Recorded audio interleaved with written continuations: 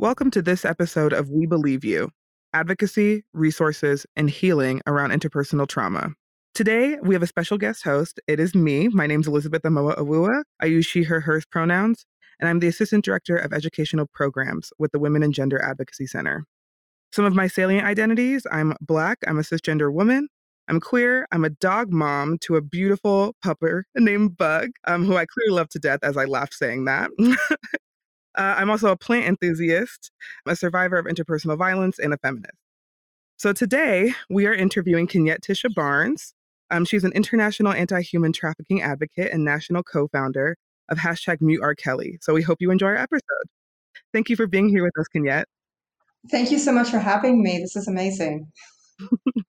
So to get started, please tell our listeners a little about you and some of your salient identities. So I'll start with my salient identities. I identify as a Black, cis, hetero female. I am a mom to three amazing humans. I'm a partner to an amazing man, and I'm a daughter. I am a cousin. I am a friend. I am a lover of all things furry.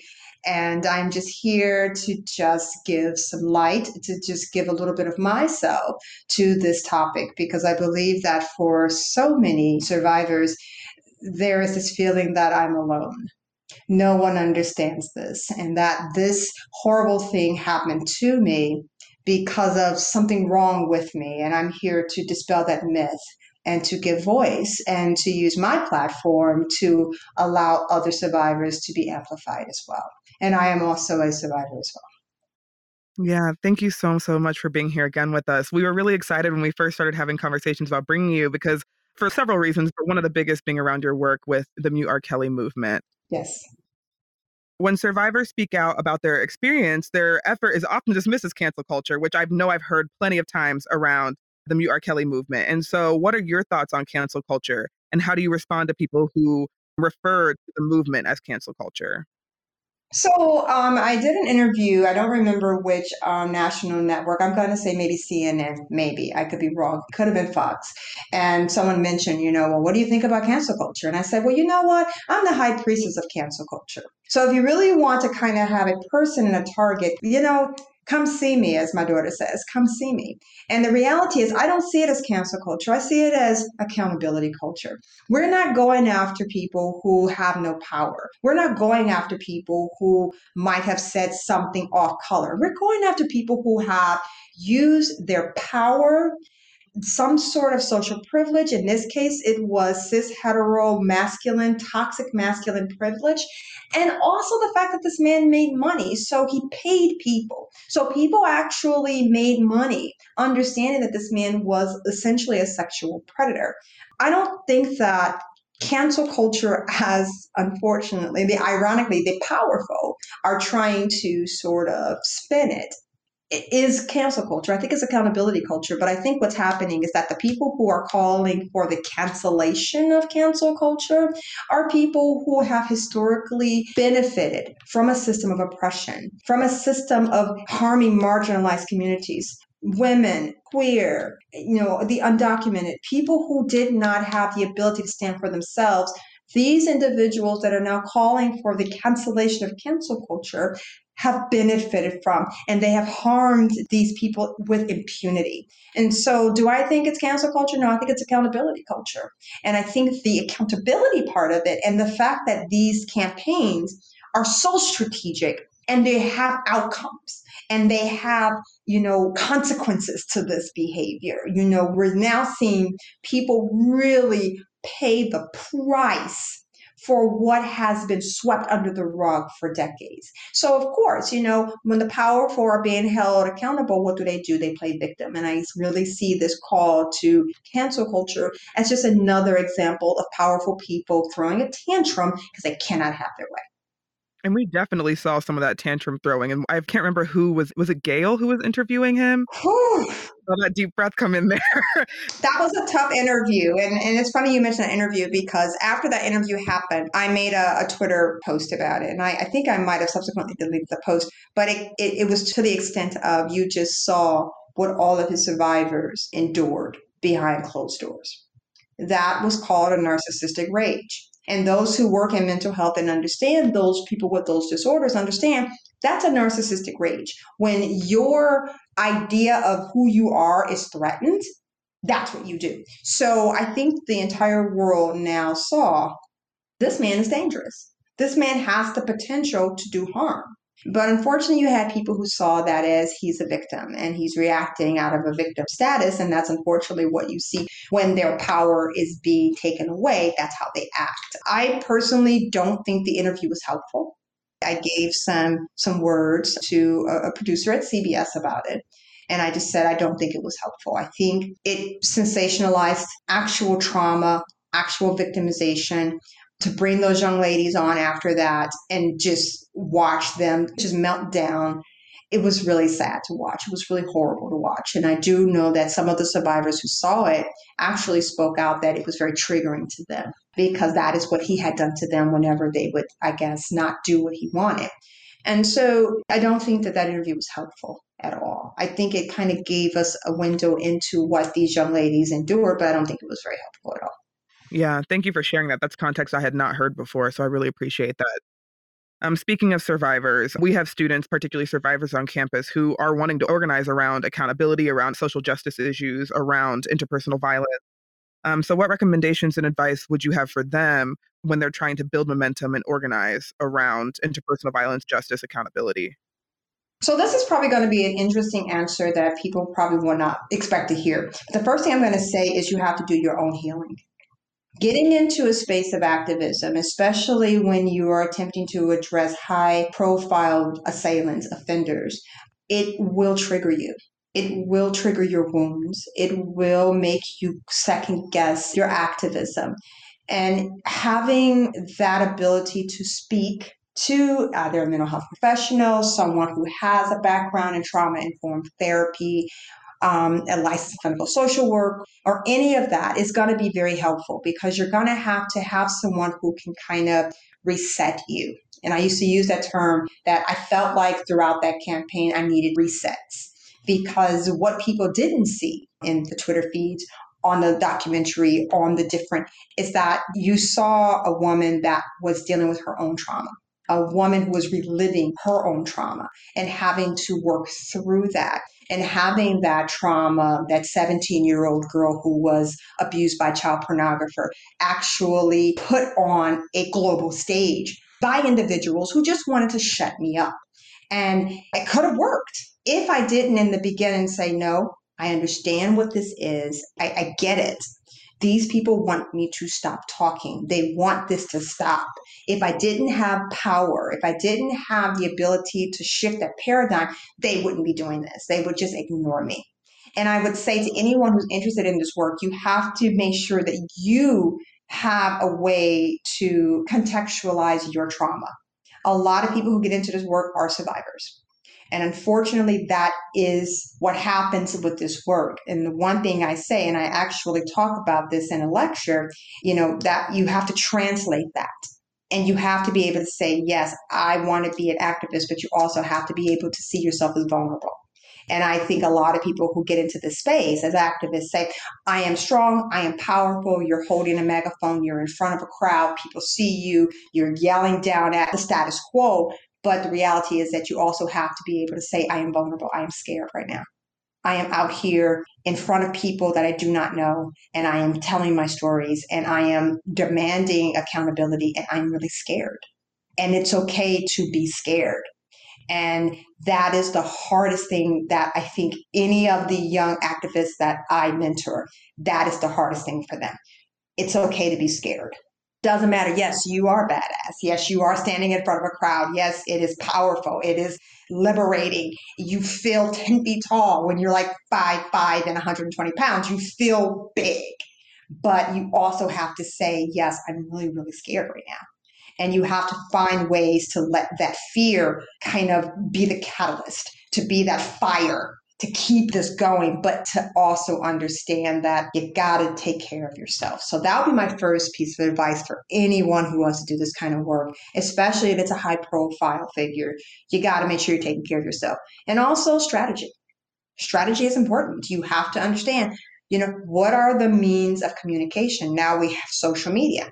In the past, we had mass media for the most part, radio, television, print. Who are your major publications in your area who would be interested in the story?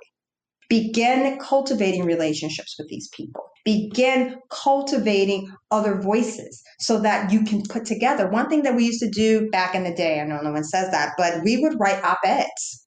We would write op-eds. I was trying to find an op-ed I wrote in 98, and I can't find it because there was really no internet, right? And it was basically just about, can people stop raping people? And that was literally what it was about. It was like, why can't you just stop? It's like, the people who are harmed by this didn't deserve it. And then after they're harmed by it, then they're seen as the problem, and that's not fair. So that was kind of my, introduction to kind of using media to tell a story. Also, I would definitely say find organizations, groups. A lot of universities have women and gender studies departments. They have, support groups that they hold. You might have people in the College of African American Studies or, some sort of an ethnic studies program that might be interested in partnering with you. What I found is like the social sciences, like going into schools of sociology and social work and saying, hey, we need to talk about this from an anthropological perspective, from an ecological perspective. And then that's how you build your allies. And then from there, you really have to decide, do you want this to be a social media hit? Do you want to develop a kind of a Twitter strategy that at noon, everybody hit Twitter with this hashtag and get it to trend?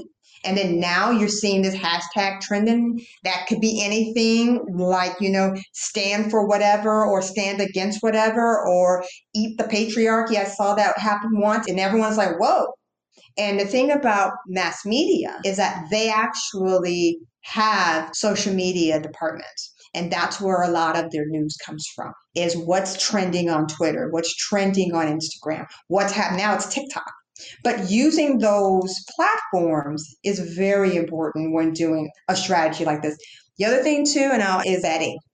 You got to vet it. You got to vet it. It's like one of the things that I did when I decided to just hit this campaign like this is that R. Kelly doesn't need to be vetted. I mean, his behavior was so well known and so out there, and there's so much evidence of it. And Jim DeRogatis did such an amazing job, like back in the 90s, of talking about him. But even with that, the vetting had to occur. So I would say you got to vet your people, you got to know what your strategy is, and you got to take care of yourself. So those would be my 3 pieces of advice. And a very long answer. Each of those is so important into getting into this work. When you were talking about the ways that you have to take care of yourself, I was having memories from when I started doing this work, not even realizing, basically going into the work, knowing things that had happened to friends or knowing things that had happened to me, but I wouldn't have labeled as sexual violence or wouldn't have labeled in a specific way. And so it wasn't until I got into this work and realized that these things actually fit the level of something like sexual assault or fit the level of being labeled relationship violence, right? And so I don't think it's only coming in and making sure that you are healing as you come in with the stuff but being prepared to be unpacking things that you weren't even ready for. Right. It's like, you mean that your boyfriend can't come in the shower and just have sex with you when you say no? Yes, you can't do that. A relationship doesn't give someone 100% access to your agency. Right, 100%. So a lot of what you said resonated. So if it was long, I don't know who gets to decide that, but if it was importantly long and touched on a lot of things that I think are really important to hear. Yeah. I also want to add, because you made me think of something that I learned when I was also new to this work. And so one of the tips I would add to what you were saying is not only doing the vetting, building partnerships, but also finding out what's already being done. Because what I learned too, I was like, oh, I could do this really great initiative. Not to say that means you don't get involved, right? But then it's how can I amplify this voice? Or maybe it's done, but it's being done in a way that is exclusive of an identity that needs to be included in the conversation. So how can I uplift the message, or we can shift the message to actually do what we're wanting it to do, right? Right. So let me give you an example. Okay, so during the kind of apex of the Mute R. Kelly campaign, there were certain high-profile activist organizations and social media campaign organizations. I believe one was Care To, Color of Change, Time's Up. And kind of in different spaces, they were like, we need to do something with this R. Kelly thing. And with their vetting process is how they found us. And they were like, wait a minute, there's an entire campaign centered around this. So let's go and see what we can do to partner with them. And let's see what we can do to amplify their work. So that was really helpful for us because there were people that were trying to kind of do, I called it game of the verbs. Mute is a verb. So it was like people would try cancel or drop or, stop. And it's like, wait a minute. It's like a campaign that said stop R. Kelly is probably going to get like a red flag from people who literally have been doing the work and have vetted us, myself. And I did a lot of the grassroots, I did all the grassroots organizing strategy for the Mute R. Kelly campaign, including meeting with other local activists around the world. Actually, we were meeting with someone in Amsterdam at the height of this.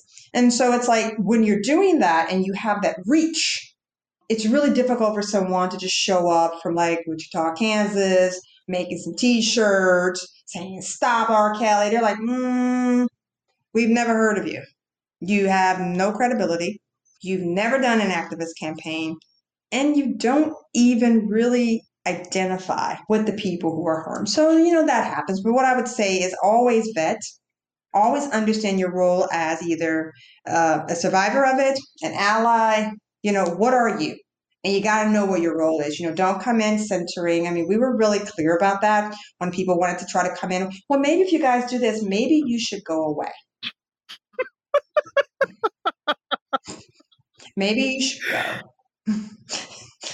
So I would say, definitely vet to see what's out there. And the other side of that is when you build your campaign, you got to protect your brand. You got to protect your brand. Yeah, and I know I laughed at that, but you're 100% right. It's okay. No, I laughed because it was just so direct and I loved it. But yeah, in reality, I think we get, especially when it comes to movements so this is a movement that disproportionately affected Black women and girls. Yes. And so in that regard, when people try to come in and tell Black women and girls how to go about their efforts. It was really bad. I'll tell you this one quick story. There was this young man. And I still have this email, and I keep this email just because sometimes I just read it just to be like, wow, really? And I kind of followed up to see if he was doing anything else. Of course not.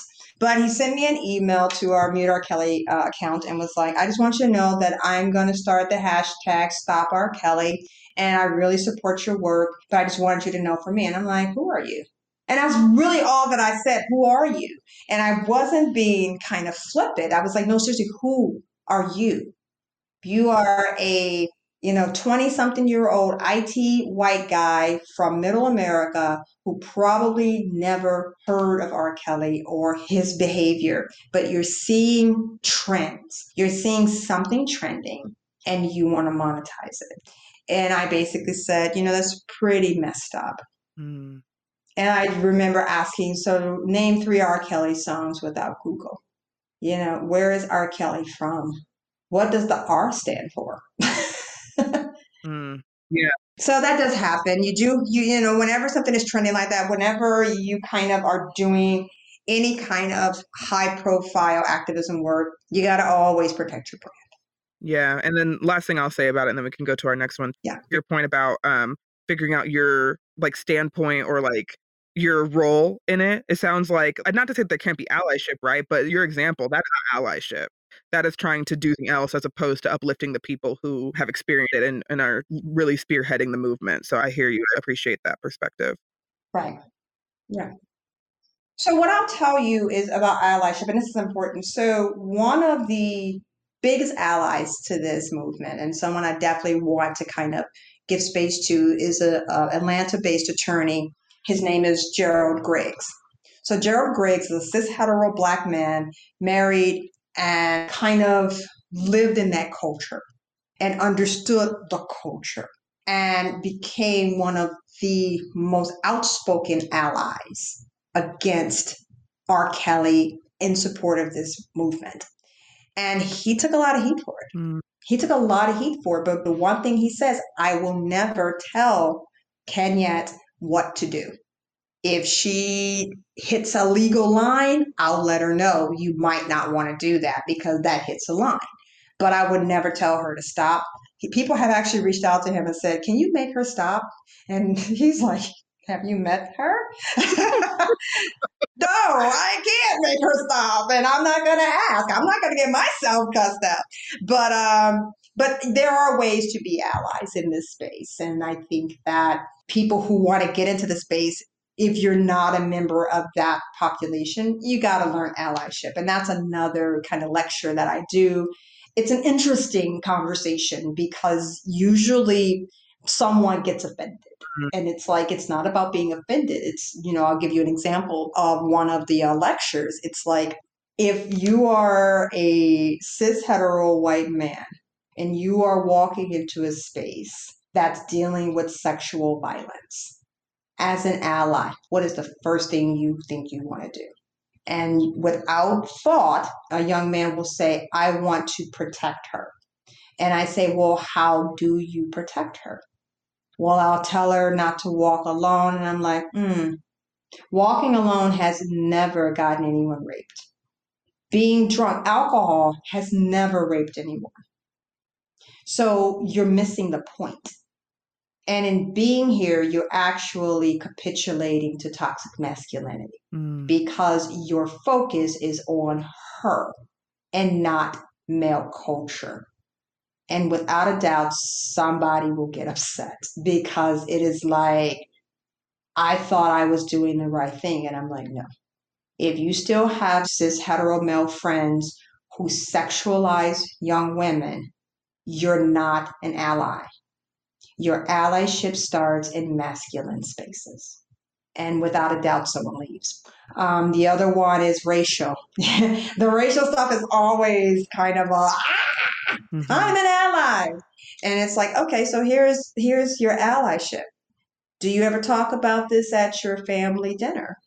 Well, I know my uncle just doesn't like it, so I avoid it. So you avoid the conversation in places where you can actually affect change.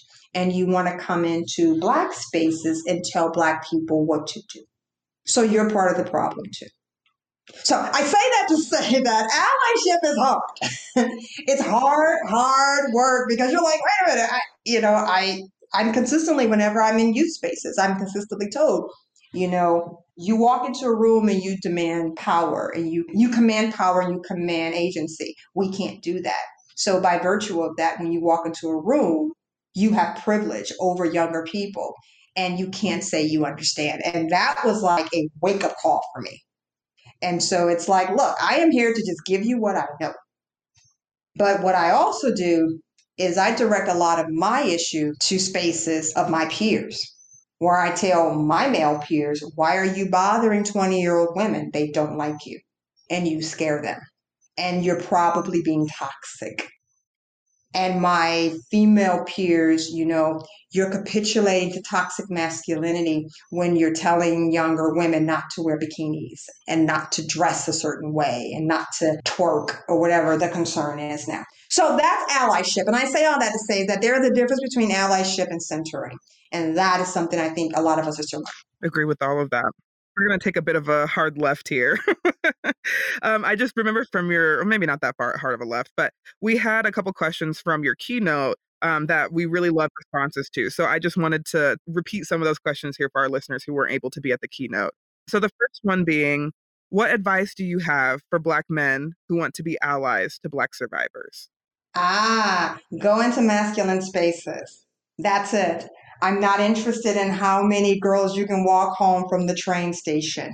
I'm not interested in how many times you can, print a t-shirt that says, don't rape me. I don't care how many drug, anecdotes you can make as an MIT, chemistry student that can detect a date rape drug in a cocktail.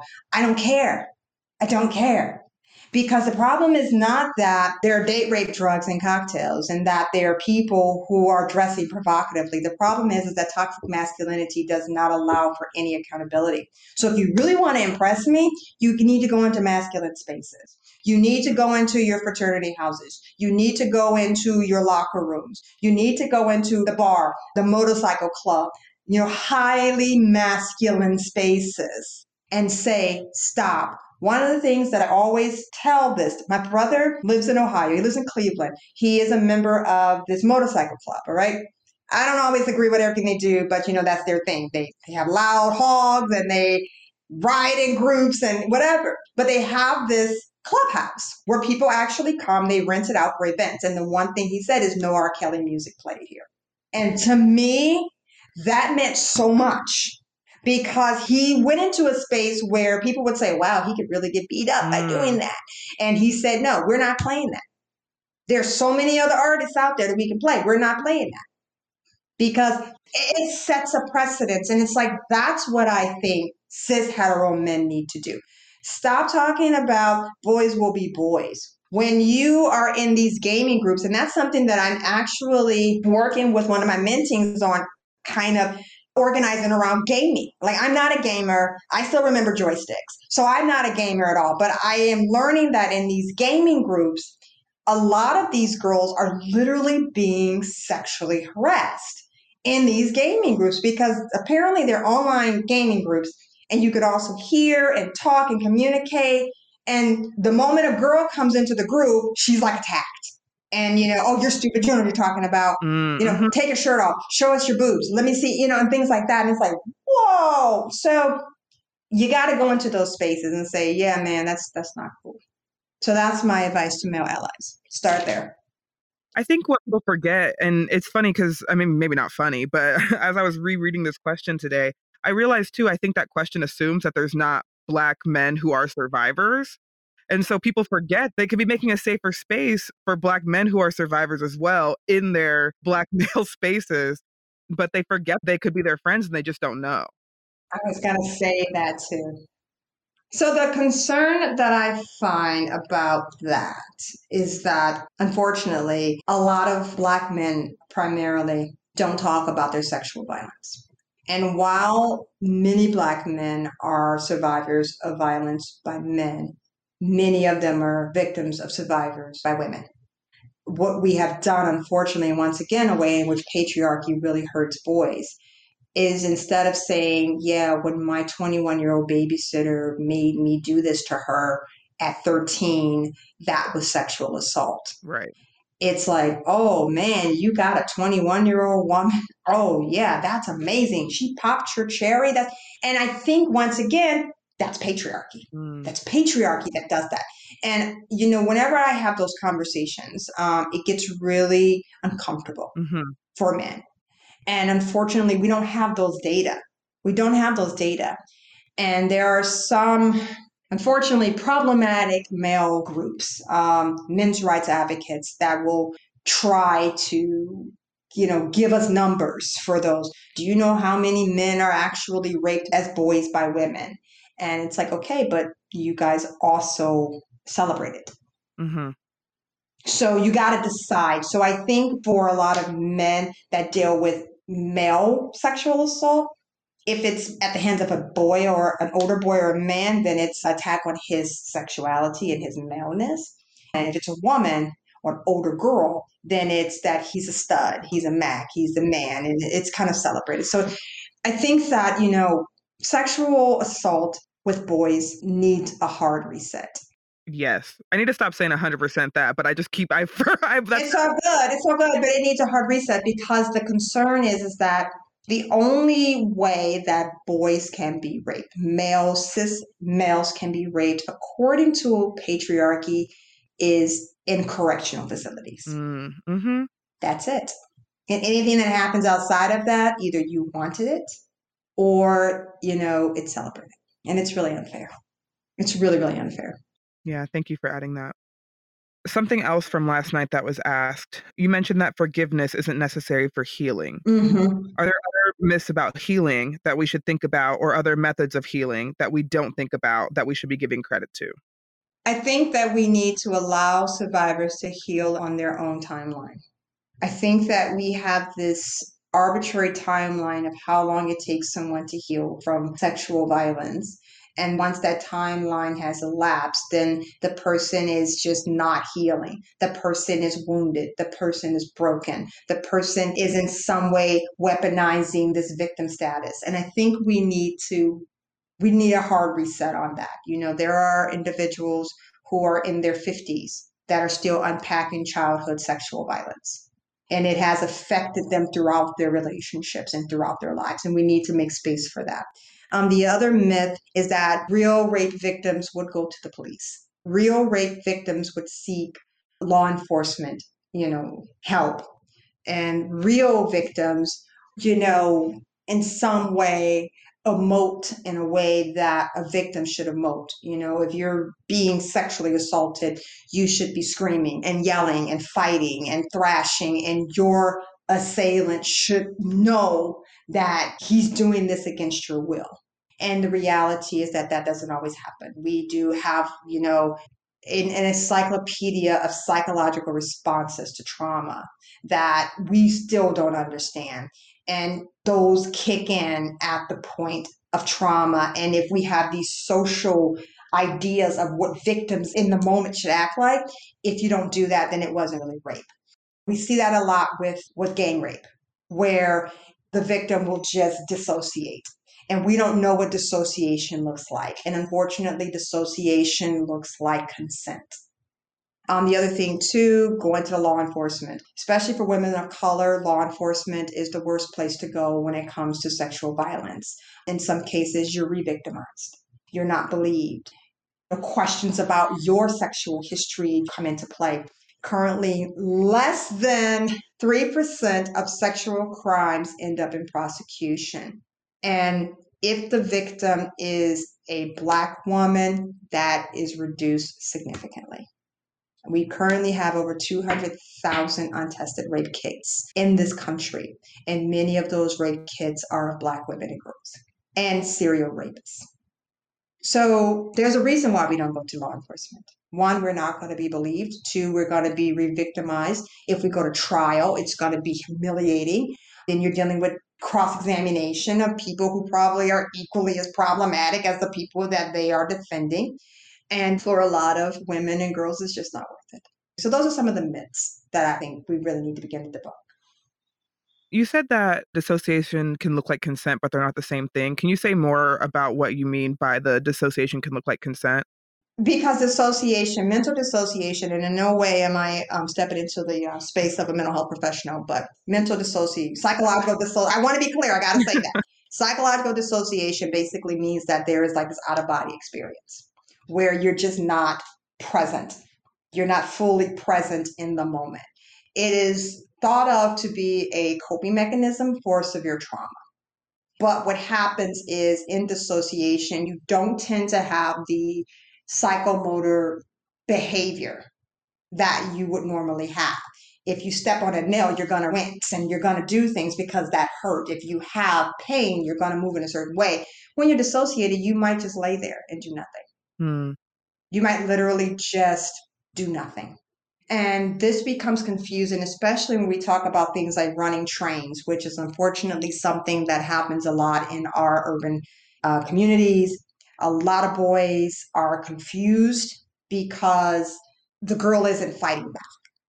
She isn't thrashing around. She isn't saying no. She's dissociated. And if she's dissociated, the only thing she wants is for it all to stop. And have you ever like got a shot and just like someone sticking a needle in your arm and you're not moving? It's like that's almost counterintuitive. It's like, wait a minute, this hurts. I'm supposed to react. But you're literally just standing there and allowing it to happen. Because psychologically you realize that, what, just let it happen and it'll be over with soon. That's kind of what dissociation looks like. And when we talk about it in terms of sexual violence, if you're not thrashing around and screaming and hollering and saying stop, then it assumes you consented. And you hear that a lot with young boys who get called for a train and they show up thinking that this girl is down with it.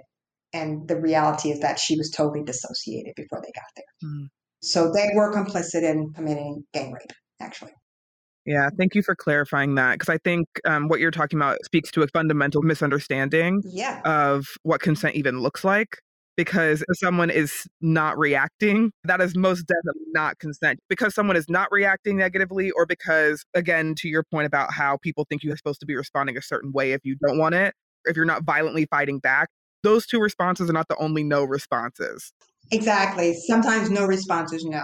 And that's the other thing when you talk about consent. And I kind of understood what you were saying by that. If you're not saying yes, it's no. Hmm. And that's sort of like how I raise my children. If you're not saying yes, then it's no. And if you have to think about it, it's no. If you have to guess, it's no. If the person isn't saying, come on, let's do this, it's no. And yes, even in consensual long term relationships, you don't necessarily say, hey, can I do this right now? But that happens with an understanding that, hey, if I react this way, we're good. If I turn my body another way away from you, stop. Mm-hmm. But once again, that happens after a lot of conversation has happened in the beginning. And unfortunately, the way it's working with young people, those conversations are not happening. They're not happening. I want to move to another question about, I mean, we've been talking about a lot of heavy stuff, right? And so I'm curious, what inspires or motivates you to continue your work? I would say generally this work, but maybe more specifically too around the Mute R. Kelly movement. I think that the work is important. When I was younger, I wish this work was available. And although we had women like Sandra Sanchez and Nikki Giovanni and Angela Davis and people who were in bell hooks and people who were really kind of out there as Black feminists say, hey, our agency matters. There wasn't a lot, in my experience, conversations around sexual violence and primarily intraracial sexual violence, because there was more focus on not getting raped than getting raped. If someone did something to you, it was, well, why were you there? Why were you wearing that? Well, why were you in that grown man's face? Why did you lie about your age? Well, because I'm a kid and kids do stupid things. This is why they need adult supervision, because kids do things that are not good for them. But that doesn't give them the right to be harmed. And I think this work is going to be around for a long time, at least until I transition off this plane. I hope that the young women and men that I'm training and, non-binary, beautiful people that I'm training will continue this mantle because it's necessary. I mean, patriarchy has been around for hundreds of years and it's not going to be dismantled in my lifetime. So yeah, I'll be doing this for quite a while. Heard that. We're always saying we're trying to work ourselves out of jobs. Will that happen in our lifetime then? Yeah. But We'll see. We'll see. All right. Well, we're about to head out. Is there anything else you'd like to say to our listeners before we go? Just thank you guys for, giving space to me to kind of give you these words. I just want you all to just believe in you. Mentoring is so important. I think so often we do things in silos, and there's so many wonderful people out there like myself and other people who would love to just give you a few moments of our time to talk about, your ideas, your projects, what you're working with. Keep learning, keep growing, keep, pushing against the status quo, keep challenging the status quo. I'm a big person that says if you're not, upsetting your parents at least once a year, you're not doing it right. You gotta, I think my parents have just kind of been like, okay. I was going to say, I didn't have my parents listen to this podcast now. So my parents are just like, look, just don't, don't do too much. Okay. We can't handle it. Yeah. So it's really cool. The good thing is that my partner's parents think I'm like, this is really, really sweet lady. And I'm like, let them think that. They don't have social media. So, and they're these beautiful people from Antigua. They don't have social media, and that's really sweet. And I think we should say it that way. It'll come out at like the next dinner, and someone's like, wait a minute. I thought I saw you. Well, let's talk about it for a second. But yeah, I just really want your listeners to just live in their authentic agency. You're not going to always be for everyone, but as long as you are being your 100% truth, you're going to be okay. Well, thank you for being here with us, Kenyette. And I know I've said thank you about 1,000,000 times, but I really am. It's okay. It's okay. Thank you. That's all for this episode of We Believe You, advocacy, resources, and healing around interpersonal trauma. Please remember that the WGAC is here to provide support for all CSU students 24 hours a day, 365 days a year.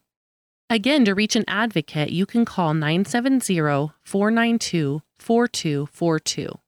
If you have feedback, thoughts, comments, questions, or want to be interviewed for the podcast, please email wgac@colostate.edu. That's wgac@colostate.edu. For more information about advocacy and the Women and Gender Advocacy Center, go to www.wgac.colostate.edu. You can also find the WGAC on Facebook, Instagram, and YouTube. A big thank you to Xavier Hadley for creating the music used in this podcast, and to our partnership with KCSU here at Colorado State University. For more KCSU content, go to kcsufm.com. Thank you so much for listening.